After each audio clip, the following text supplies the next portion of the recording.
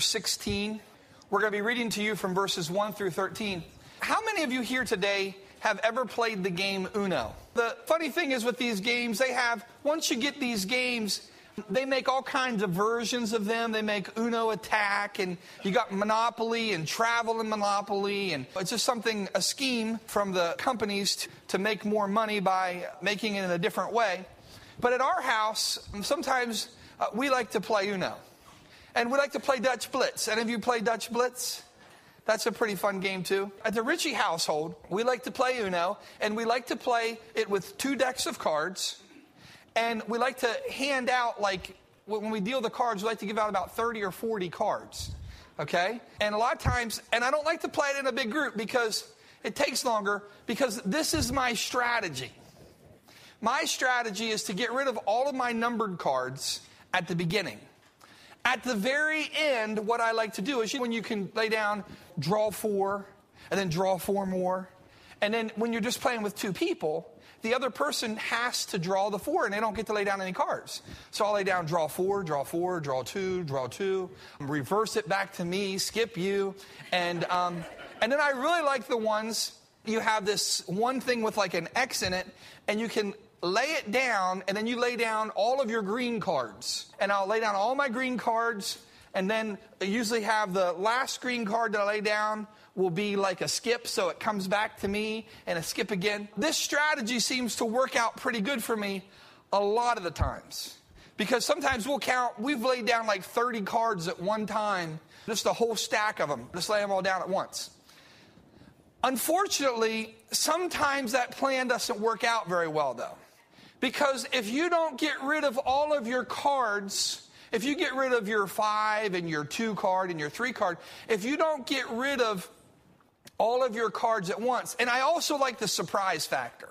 I like it when they see you having like 30 cards, and when you start laying down 1, you lay down 30. However, it doesn't work sometimes, and when it doesn't work and you have all of these draw 4s and draw 2s, they become a liability to you. You can either win really big or you can lose really big. And each of them are like 20 points or 50 points.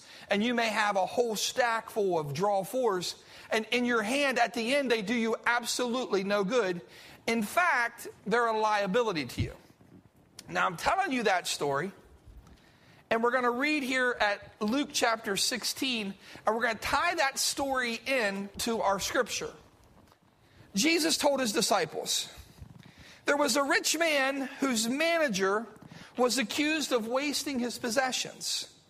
So he called him in and asked him, what is it that I hear about you? Give an account of your management, because you cannot be my manager any longer. The manager said to himself, what shall I do now? My master is taking away my job. I'm not strong enough to dig, and I'm ashamed to beg. I know what I'll do, so that when I lose my job here, people will welcome me into their houses. So he called in each one of his master's debtor, and he asked the first, how much do you owe my master? 800 gallons of olive oil, he replied. The manager told him, take your bill, sit down quickly, and make it 400. Then he asked the second, and how much do you owe? 1,000 bushel of wheat, he replied. He told him, take your bill and make it 800. The master, I want you to listen to this. This is odd. The master commended the dishonest manager because he had acted shrewdly. For the people of this world are more shrewd in dealing with their own kind than are the people of light. I tell you, use worldly wealth to gain friends for yourself, so that when it is gone, you'll be welcomed into eternal dwellings. Whoever can be trusted with very little can also be trusted with much. And whoever is dishonest with very little will also be dishonest with much. So if you've not been trustworthy in handling worldly wealth, who will trust you with true riches? And if you've not been trustworthy with someone else's property, who will give you property of your own? No servant can serve 2 masters. Either he will hate the one and love the other, or he will be devoted to the one and despise the other. You cannot serve both God and money. Now, our title today, we're talking about sowing with eternity in mind. Sowing with eternity in mind. A steward is someone who manages another person's wealth or their materials. He does not own the wealth himself, but he has the privilege of enjoying it and using it for the profit of the master. The most important thing about a steward is that he be found faithful. The scripture teaches us that principle. When he looks at the riches around him, the steward must remember that they belong to the master and not to him personally, and that they may be used in a way that will please the master and will profit or benefit the master. This particular steward wasted his master's resources. Now, we don't know if he was lazy, because there's some people who are just downright lazy. They're given opportunities and they're given chances and they just waste them. We don't know if he was reckless. There's some people who are very reckless with other people's things. Or we don't know if he was greedy. We don't know exactly. Or selfish. But we know somehow that he wasted his master's resources. And when his master heard about it, he told him, you get things in order because you're done. I'm giving you 2 days to get things in order. I'm giving you 3 days. He gave him some period of time. The story doesn't tell us that. But he gave him a little bit of time to get his stuff in order because his job was finished there. Now, we need to understand this principle. That you and I, before we start getting all fired up about this guy and how lazy he was and how treacherous he was, we need to understand that each of us are also stewards. We've been entrusted with things, with life. We've been entrusted with opportunities. We've been entrusted with gifts. We've been entrusted with talents. And we are stewards of our time, of our talents, of our abilities, of the gospel of Jesus Christ. Do you realize that God did not give that to angels to proclaim it, but he's given the gospel to us? He's entrusted us with the word of God, and we are responsible. And also material possessions. We are responsible as stewards of those things. When we talk about stewardship, and I want to move on from this idea, because oftentimes we think about stewardship, and the only thing we think about is dollars and cents, or things of real estate. That's not the focus. While in this portion of Scripture, it's a very important part, it's not really the focus of all that we're going to talk about today. Christian stewardship goes way beyond our giving God a tenth of what we make. True stewardship means that we thank God for everything that he's given us. That means opportunities. That means time.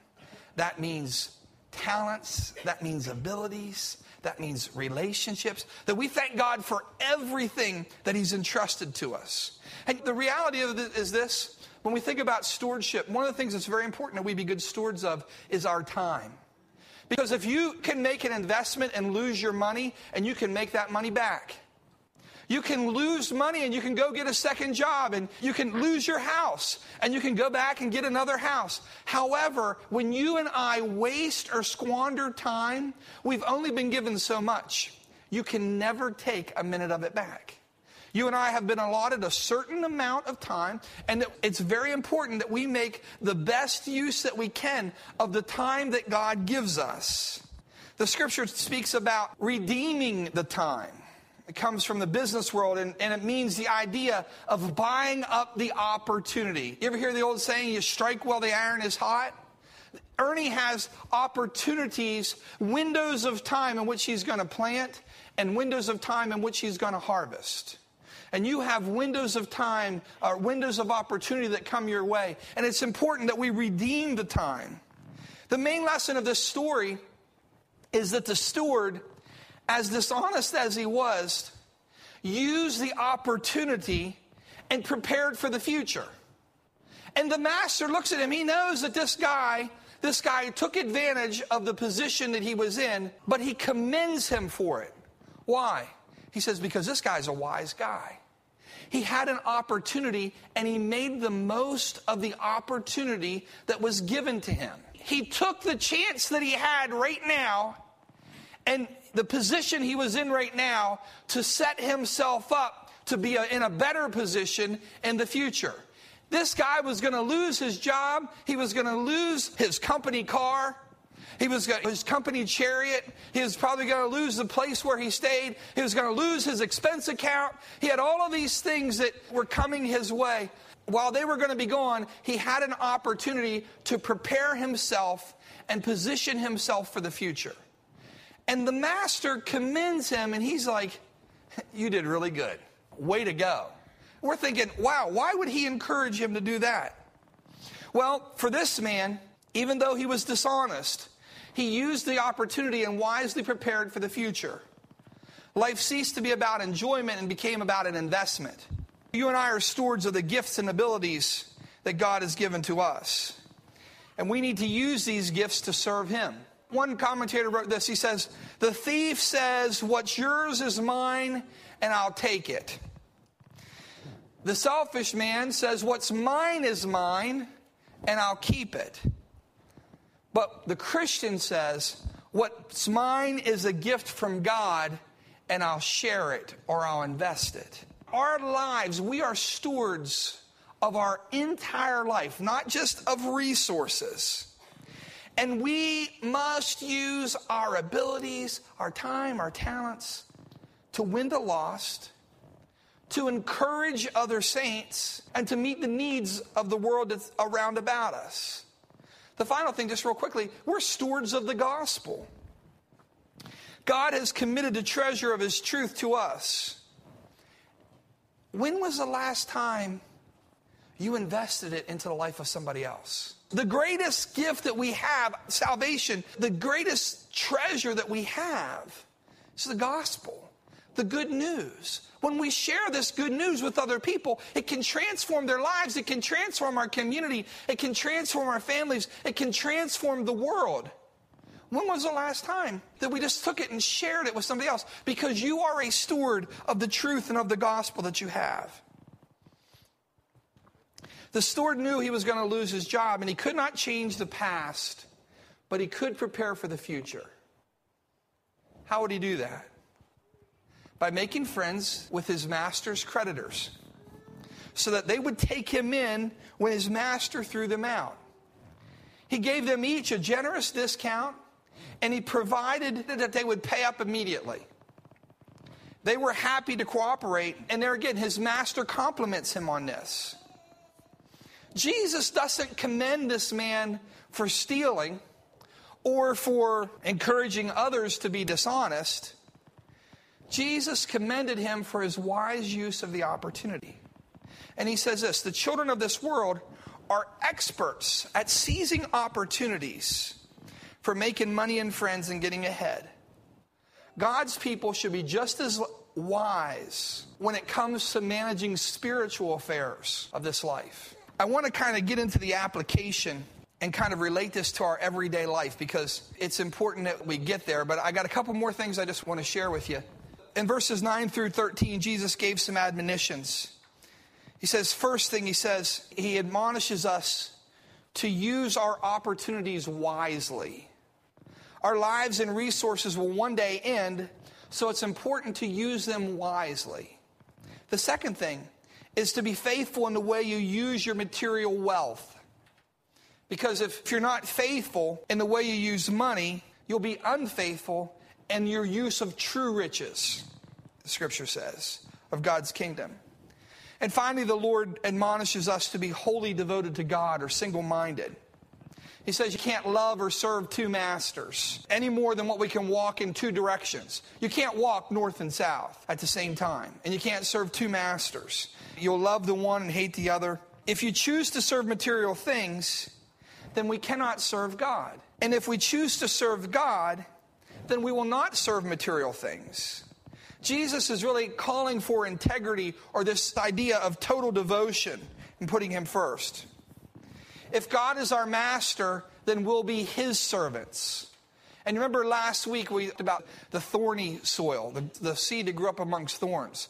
And one of the challenges that we have is we have good seed, we have good soil in our lives. There's a lot of people here, you have good soil. One of the dangers that I see for us as a church and as families and as individuals is that in the midst, you may have good soil, you have good seed, and the seed starts to spring up. The Word of God's planted in your heart, and it starts to spring up, but it gets choked out because there's other things, some of them even good things, that don't make room for the Word of God to grow in your life. Our lives are so busy and we're so full of so many things, so many demands upon us, and even things that we could say are good. Even things that they're good, but they're not the best. So we need to be aware of that. Jesus commended this servant. If God is not our master, if he's our master, then we'll serve him. If he's not our master, then we'll become the servants of things. And things are a terrible master. The job is a terrible master. The mortgage is a terrible master. The debt is a terrible master. Things of this earth, the material possessions, the responsibilities that you have in this life become a terrible master over you. And we don't want that. We need to start investing our life. Jesus commended a servant because he was smart enough to look out for the future. Here's I want to cut ahead to the chase. Did you ever hear the saying, or the bumper sticker, that the guy who dies with the most toys wins? Can I tell you he's still dead? He doesn't win. The one who dies with the most toys wins. I've told you before, I like to know what the rules of the game are.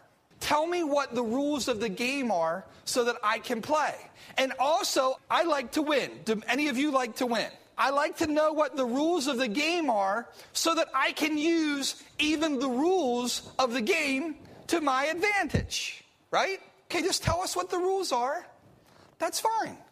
I want to know what the rules of the game are because I can use them to my advantage. Luke chapter 12, we talked about this parable of the rich man, and his land was prosperous. He had done a lot of things right, and he was blessed. And his land was prosperous, and he stops and he looks at himself, and he says, wow, my barns are full. I got so much. I've got to tear my barns down, and I've got to build new barns so I have room enough for everything. And that's what he did. He tore down his barns. He built bigger barns, newer barns, better storage in his barns. And he looked at himself and he said, I've done really good. I think I'm going to rest and I'm going to take it easy now.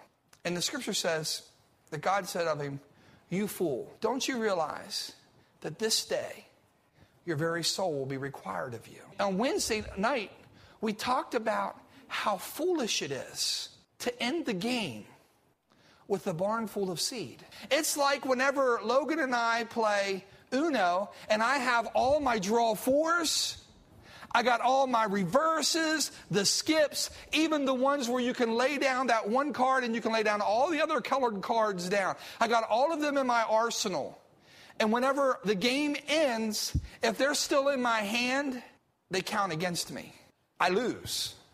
Not only do I lose, but I'm way in debt. The reality of it is that one day, you and I are going to stand before God, and he's going to say this, what's left in your barn?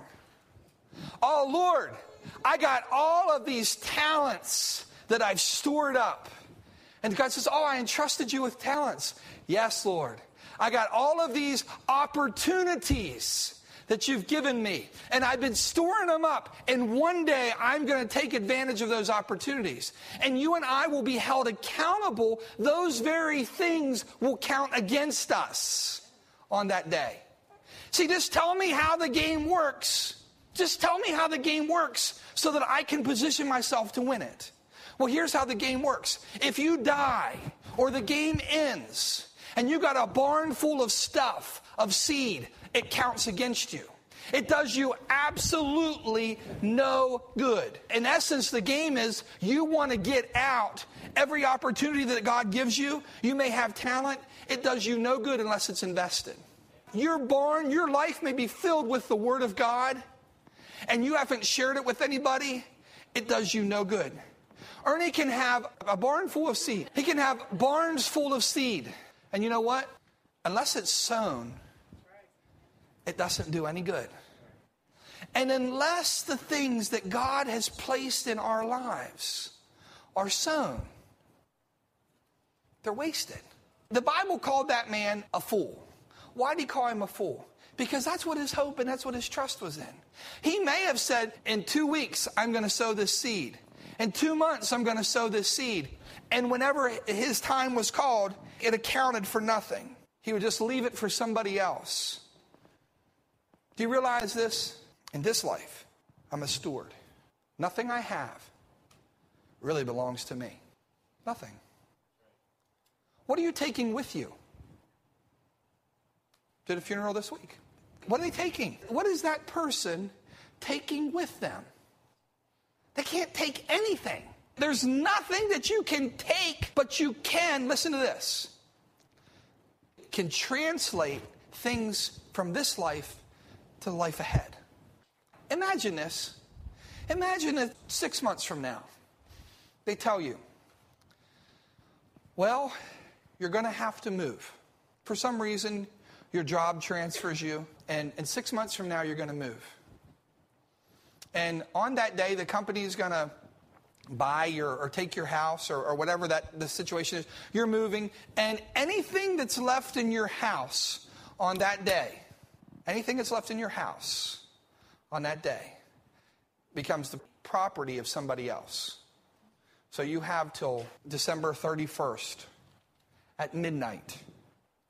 And on December 31st at midnight, anything that's left in that house is no longer yours. You can't get it. You lose the right to it. How many of you would leave a bunch of stuff in your house? What would you do? For most of us, if we've worked hard and we value those things, most of us would think, you know what I can do? I can send it ahead of me. Or I can give it to somebody else. I don't want to lose it. How about FSA? Flexible spending accounts. Did you hear of those? What are they? They're a means by which you beat taxes. Once again, just tell us the rules of the game. You tell us the rules of the game, and we'll play within the rules. The rules of the game with a flexible spending account is this. You establish so much money that your employer is going to take out of your check and put in this flexible spending account. You have to use it by a particular date. If you don't use it, what do? You lose it. How many of you like to give your employer $3,000 back at the end of the year? Just as like a Christmas bonus to them. Boss, you've been so good. Let me just give you back $3,000. You're like, absolutely not. You're going to find a way to be able to use up those resources. And if you don't, they're wasted. The principle of this parable is that this man was considered wise because he had opportunities and he made the most of those opportunities to prepare for his future. And Jesus is saying, the people of this world understand that principle. They know how to make money and they know how to influence people. But does the church understand that principle and apply that principle to spiritual things? You see that? It's like, you mean, Pastor, I can prepare for eternity? Yes, you can. Some of you have words of encouragement, and you have all of these nice cards that you're going to write in your head. You know what I mean? Just words of encouragement, words of thank you, words of appreciation. There's people who you would like to say, you've really influenced my life. You've been such a blessing to me.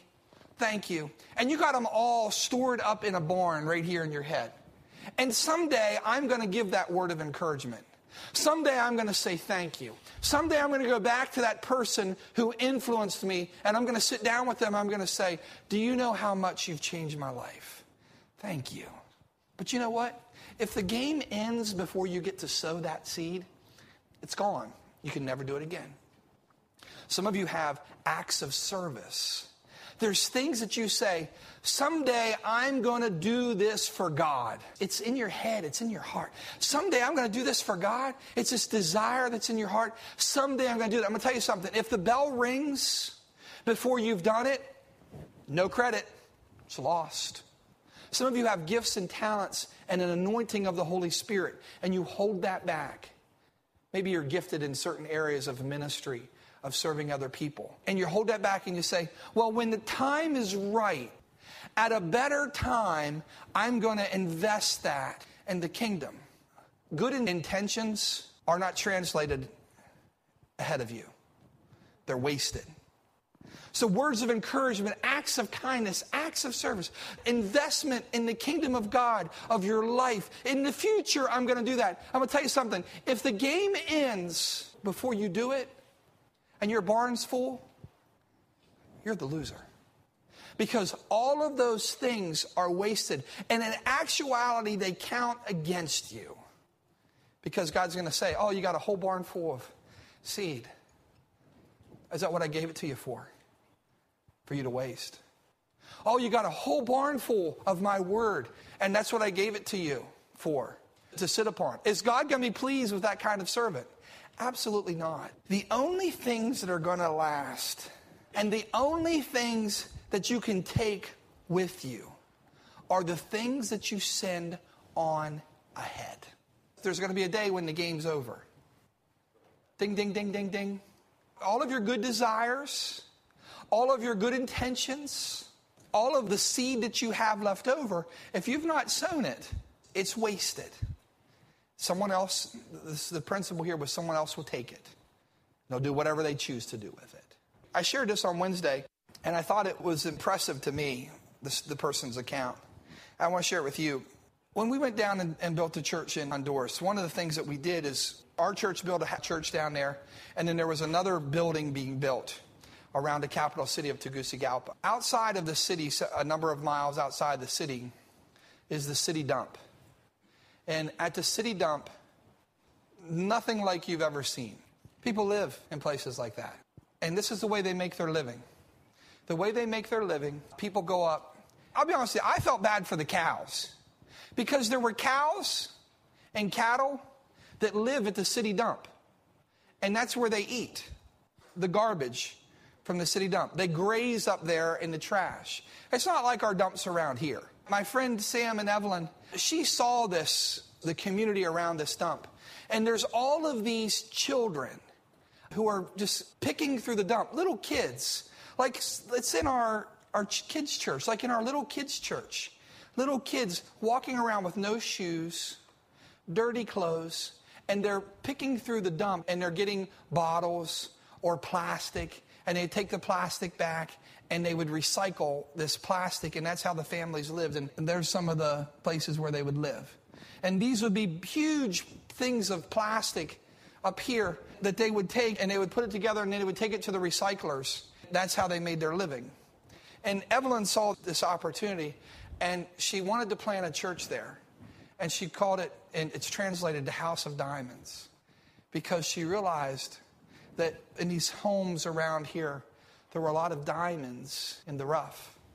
And that if they could receive the gospel, and if these children could receive teaching and training, and if they could receive a good meal and an education, that their lives could be different.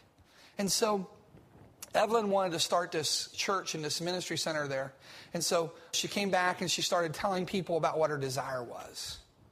And there was a woman who had, at one of the churches that she went to, this woman had MS. She's dying. Her life is, just slowly deteriorating away, and she had several daughters. And so her goal was, well, whenever I die, I want my husband to take some of the money, and I want him to do something for like a school and a feeding program. And I'd like you to give to that. And her husband talked about it. And he's like, well, why are we going to wait till you die? Wouldn't it be better if we could see it? And when we were on our trip down there, this man and woman and their family and their kids, their daughters, were with them. What they did is they went to the bank. And originally they were going to wait till she died and then they'd give something. But they went to the bank and they borrowed $50,000. And she said, and her husband said, we're going to do it now. We're going to let our daughters see. We're going to make a difference in the lives of these kids now. Now there's several hundred kids every day who are fed. They've tied up with compassion You ever hear of Compassion International? And people sponsor the children. The Assemblies of God has Latin American child care. They have a Christian school there. They have a church where families are getting saved.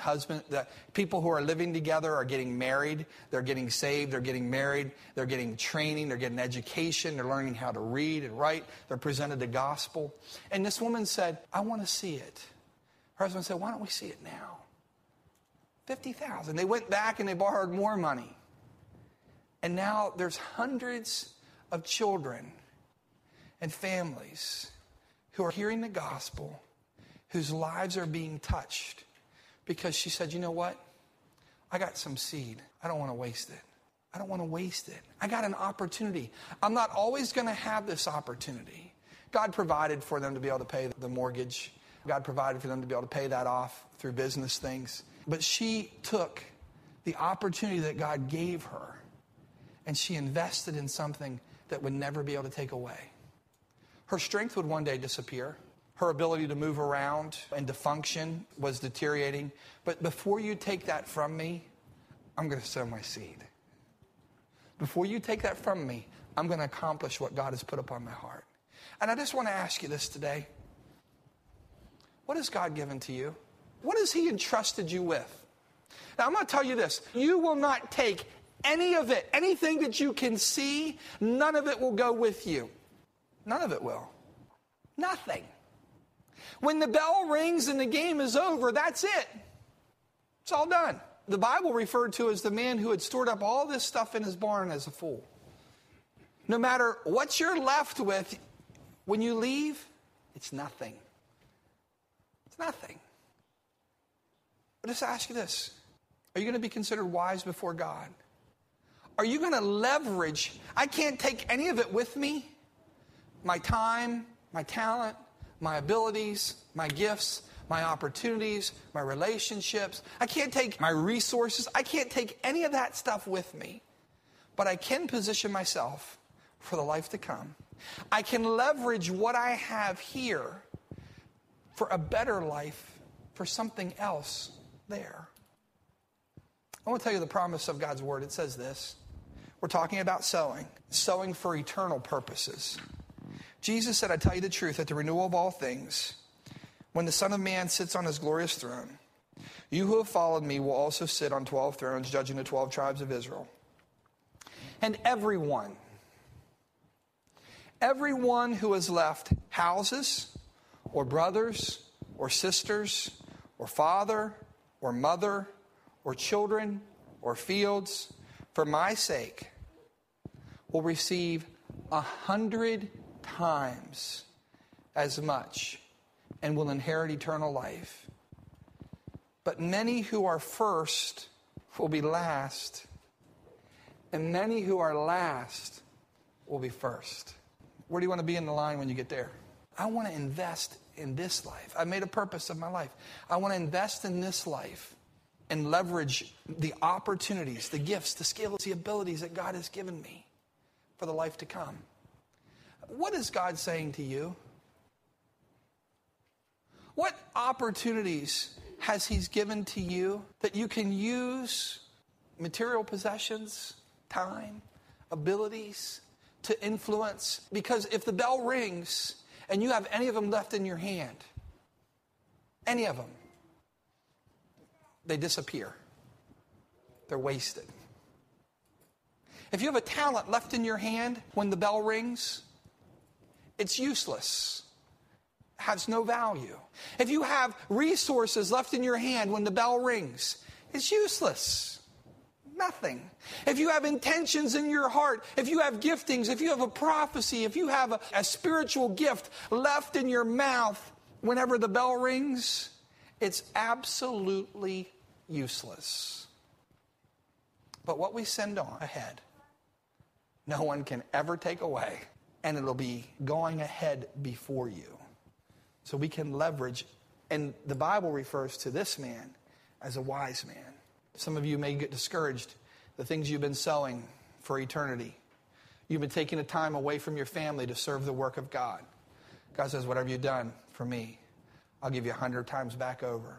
We think of the missionary. We think of the people who serve in ministry, who take time away from their brothers and sisters or for their family members to work in the kingdom of God. God says, I'm going to give you 100 times more for what you've invested, for whatever you sacrifice you've made.